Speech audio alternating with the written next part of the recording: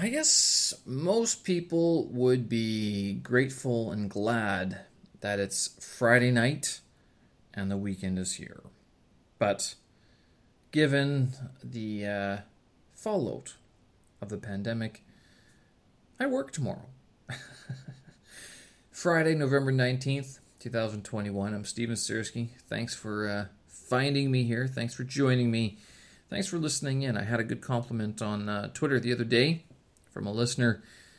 Said it was short enough and interesting enough about daily topics. That's good for English learners, so I appreciate it for people tuning in and finding some use for it. And this has actually sparked, well, not this exactly, but there's another idea that I have that I want to cater to another market, maybe a non-native or non-naturalized English-speaking crowd. We'll see how it goes. Nothing's guaranteed just yet. We might try a few things first before committing to any one sort of publication form or content style, which is just the current social media marketing way of saying we'll try it out first, right? But yeah, it is Friday. It's hard to believe it's November 19th already. Another week and a half. November's over into December. The year is almost over. I'm assuming that most people are thinking that this year wasn't as bad as last year. To be honest, I've been very busy this year. I've had a lot of little projects this year. Did see me try out for the January Song a Day song challenge. Then in May, I did my own sort of Make Your Movie video challenge. Throughout the summer, from July until about middle of October, I was trying to learn as much as I could with Python. And then this month, here in November, I've been half-assedly participating in the NaNoWriMo writing challenge.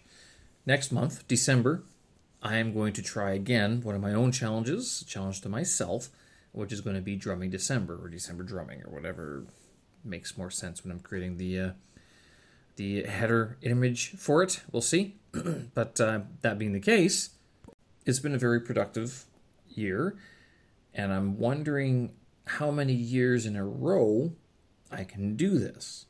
How often can I be this productive? Is this a new form of productivity, or is it a one-off? Is it because I was able to work part of the time throughout the year? Is it just because I've been in a stable apartment, like I haven't moved around very much?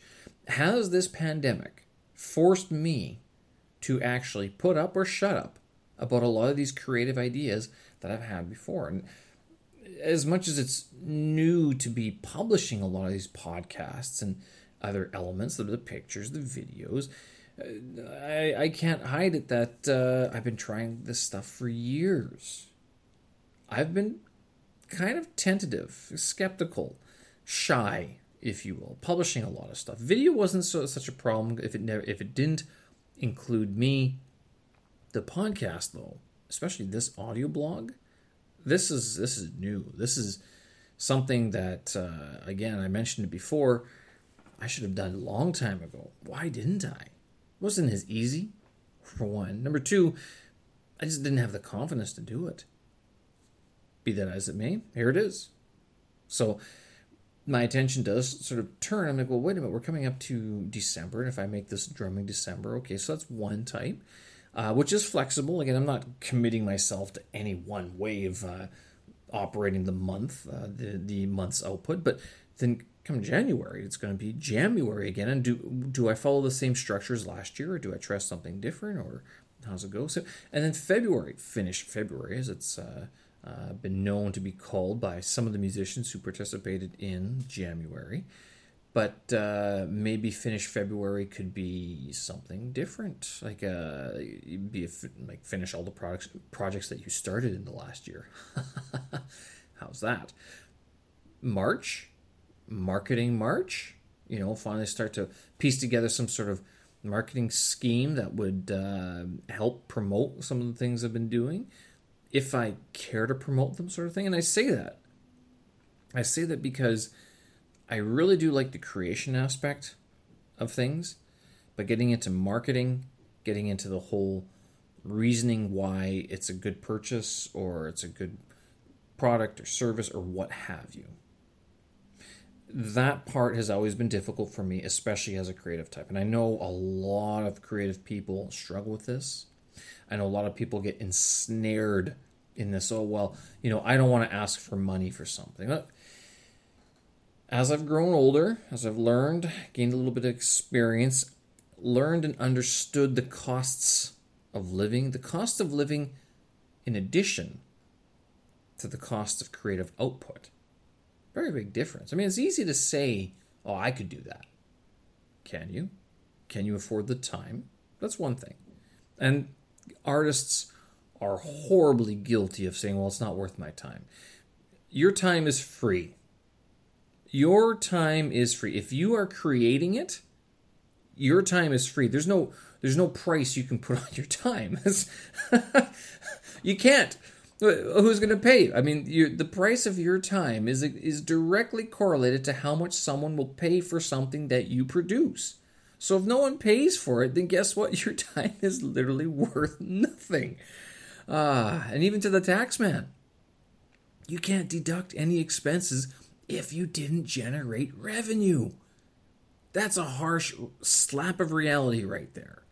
You can incur $5,000, $10,000, pick a number of expenses, and you can't claim it unless someone pays you for it. And guess what?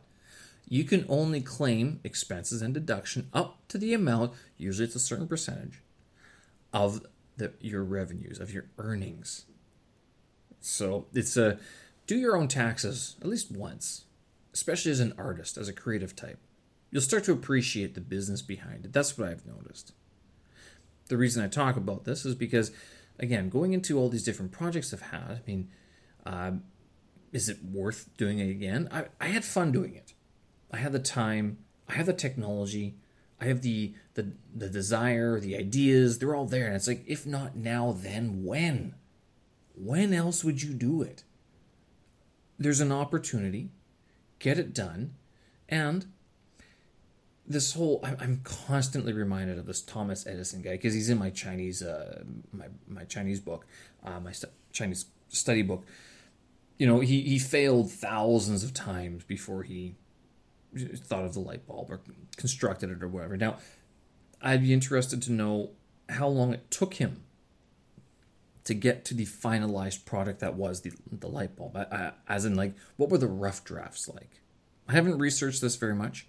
I know on Wikipedia it's very it glosses over it, but I'm not sure if there is an exact history of the nature of his inventions, the chronological listing of his inventions. I'd be interested in that. How long from the initial idea of a light bulb until the actualization and deployment of the light bulb? How long was that? It must have been like years. And we are, like these days, we are facing a very rapid increase, fast-paced life. Although I kind of get the sense, though, as much as things are fast, they've sort of normalized. They've sort of evened out.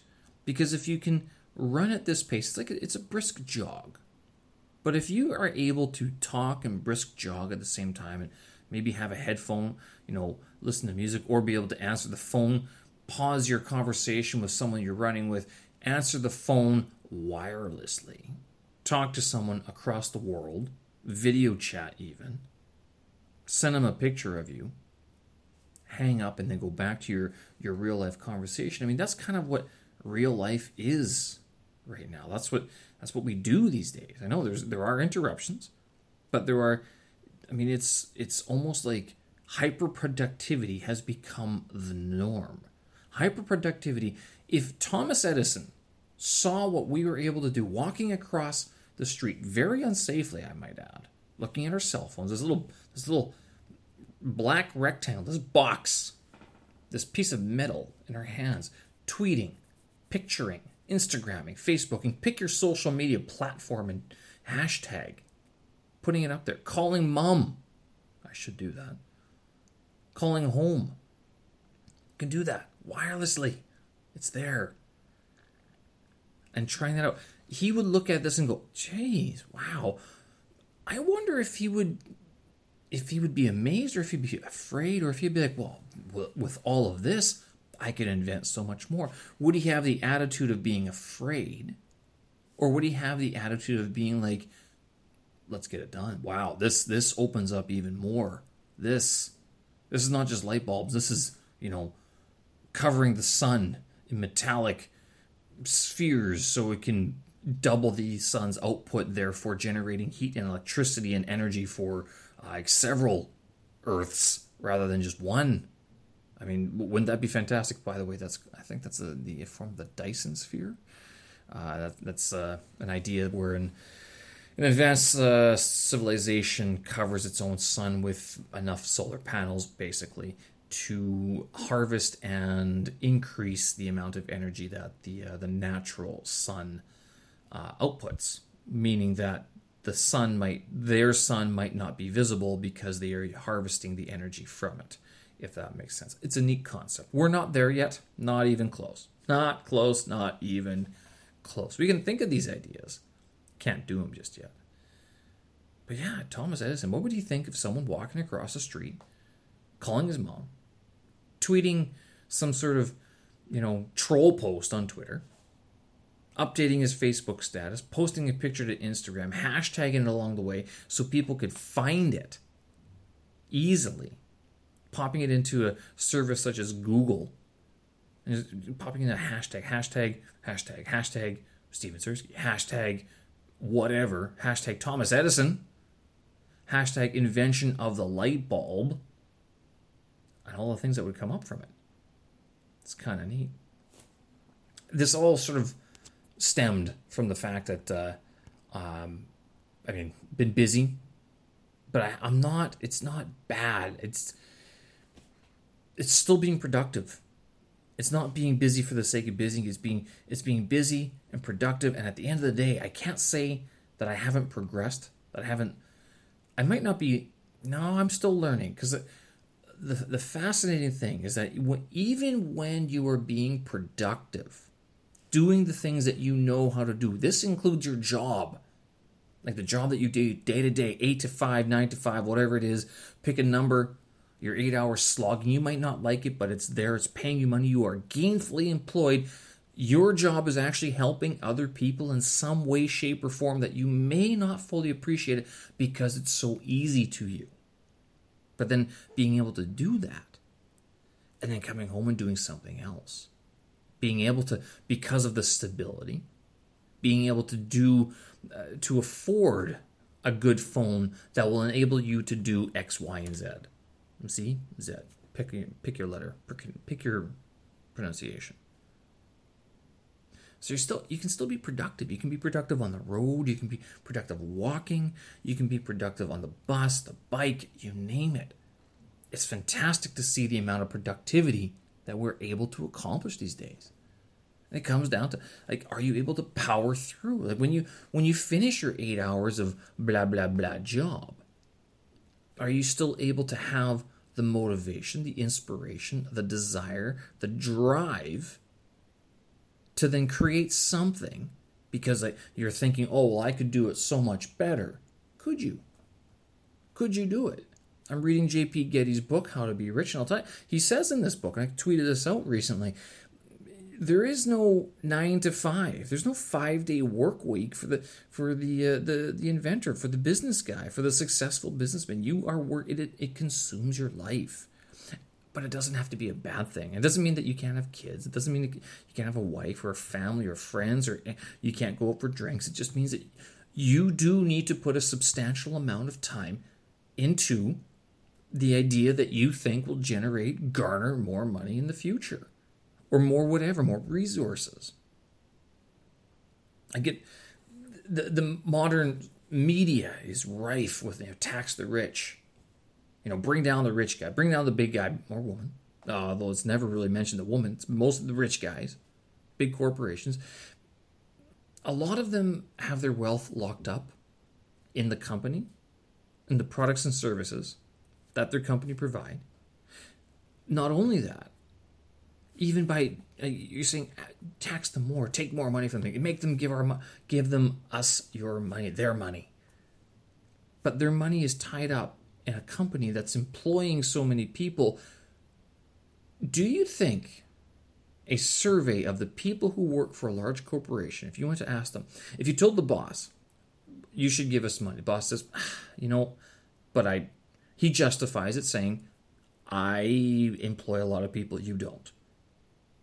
Would you be able to go to the employees of that company and ask them, could you take a $1 pay cut per hour for the next month so that your boss, your company, could donate to our cause? I'm guessing it wouldn't happen. $1, people might donate once. No, dollar, maybe $10. $10, so 10 hours, maybe. 100 for the generous people. Anything more, you're going to get a no. I mean, it's a pay cut in a way. But why wouldn't they? They would say, well, the company has lots of money. And it's true, the companies do have lots of money. And they hire some of the best accountants in the world to work for them, wouldn't you? And if you were a good accountant, let's put it this way, would you go work for the guy with no money who can't pay you to do anything that would, save him anything? Or would you go work for the guy who has the money to pay you to help you eliminate your student debt that you incurred, your family incurred, so that you could get a job and where you can have 2, 3, 4, 6 clients, 10 clients, each paying you, $10,000, $100,000 a year to do their numbers for them. I mean, I'll tell you, this is the sort of thinking that gets me going. It's not disheartening. I actually think it's kind of inspiring, to tell you the truth. I know it sounds odd, but if you can follow that logic, and if you didn't get it the first time, have another listen. Have another listen and see if it makes sense, the steps of logic, the steps of deductive reasoning that I'm putting forth here, going from being productive, all the technology we have, coming up with the ideas, putting in the time, keeping that motivation, sustaining the motivation and inspiration to use your time, not just to have a full-time job, but then to create your own stuff, using the resources at your disposal in order to generate a better future in whatever way it is. Money, more things, a lot of things come down to money because it's the most common barter system we have. So things like that. Philosophical Friday. Yeah, it's not going to be a trend at all. It's a one-time thing. But I was thinking about those two things today, along with my plants. I was thinking about the plants, and I asked for some suggestions on the plants. Spider plants, snake plants. Snake plants are kind of cool because it looks like when you walk in and see a snake plant, you're like, wow, this guy's serious about planting. He's a plant professional.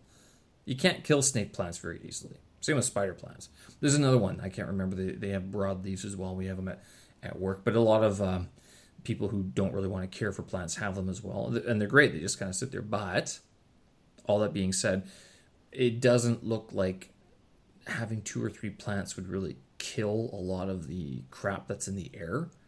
You still need an air filter, which is fine. If anything, it might be, what do you call it? A placebo. I'll look at it and be like, well, it's filtering the air. It's not really, but it is kind of. Some bamboo. A friend sent me an article. Haven't had a chance to read it just yet. But it sort of discusses some of the things about the truth, the reality of having plants that would help filter the air. Let's put it this way. In order to filter the air, you need a rainforest. You need lots of plants in order to have that clean air, that natural air that we desire. But really, in an apartment, in a city, especially as Beijing, 2, 3 plants in an apartment,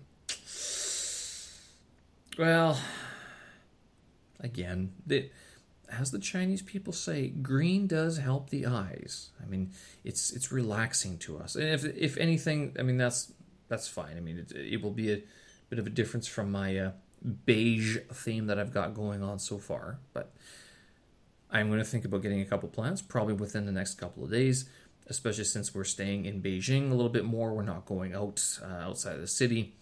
Although I do want some plants that can withstand being forgotten about for a week or two. But yeah, so we'll see how that goes going forward, especially. All right, thanks for listening to me today. Thanks for listening to me this week. I know this is a bit longer. I thought it'd be interesting to just hash out that idea a little bit. Being productive, staying motivated, getting it done, coming home, putting in the time, doing your workouts, writing those words, thinking those thoughts, coming up with the outlines, the schemes, the schematics. You got to stay motivated. Internally, you got to stay motivated.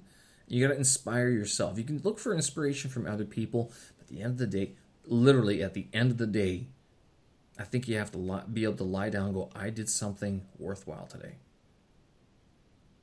We'll leave it there.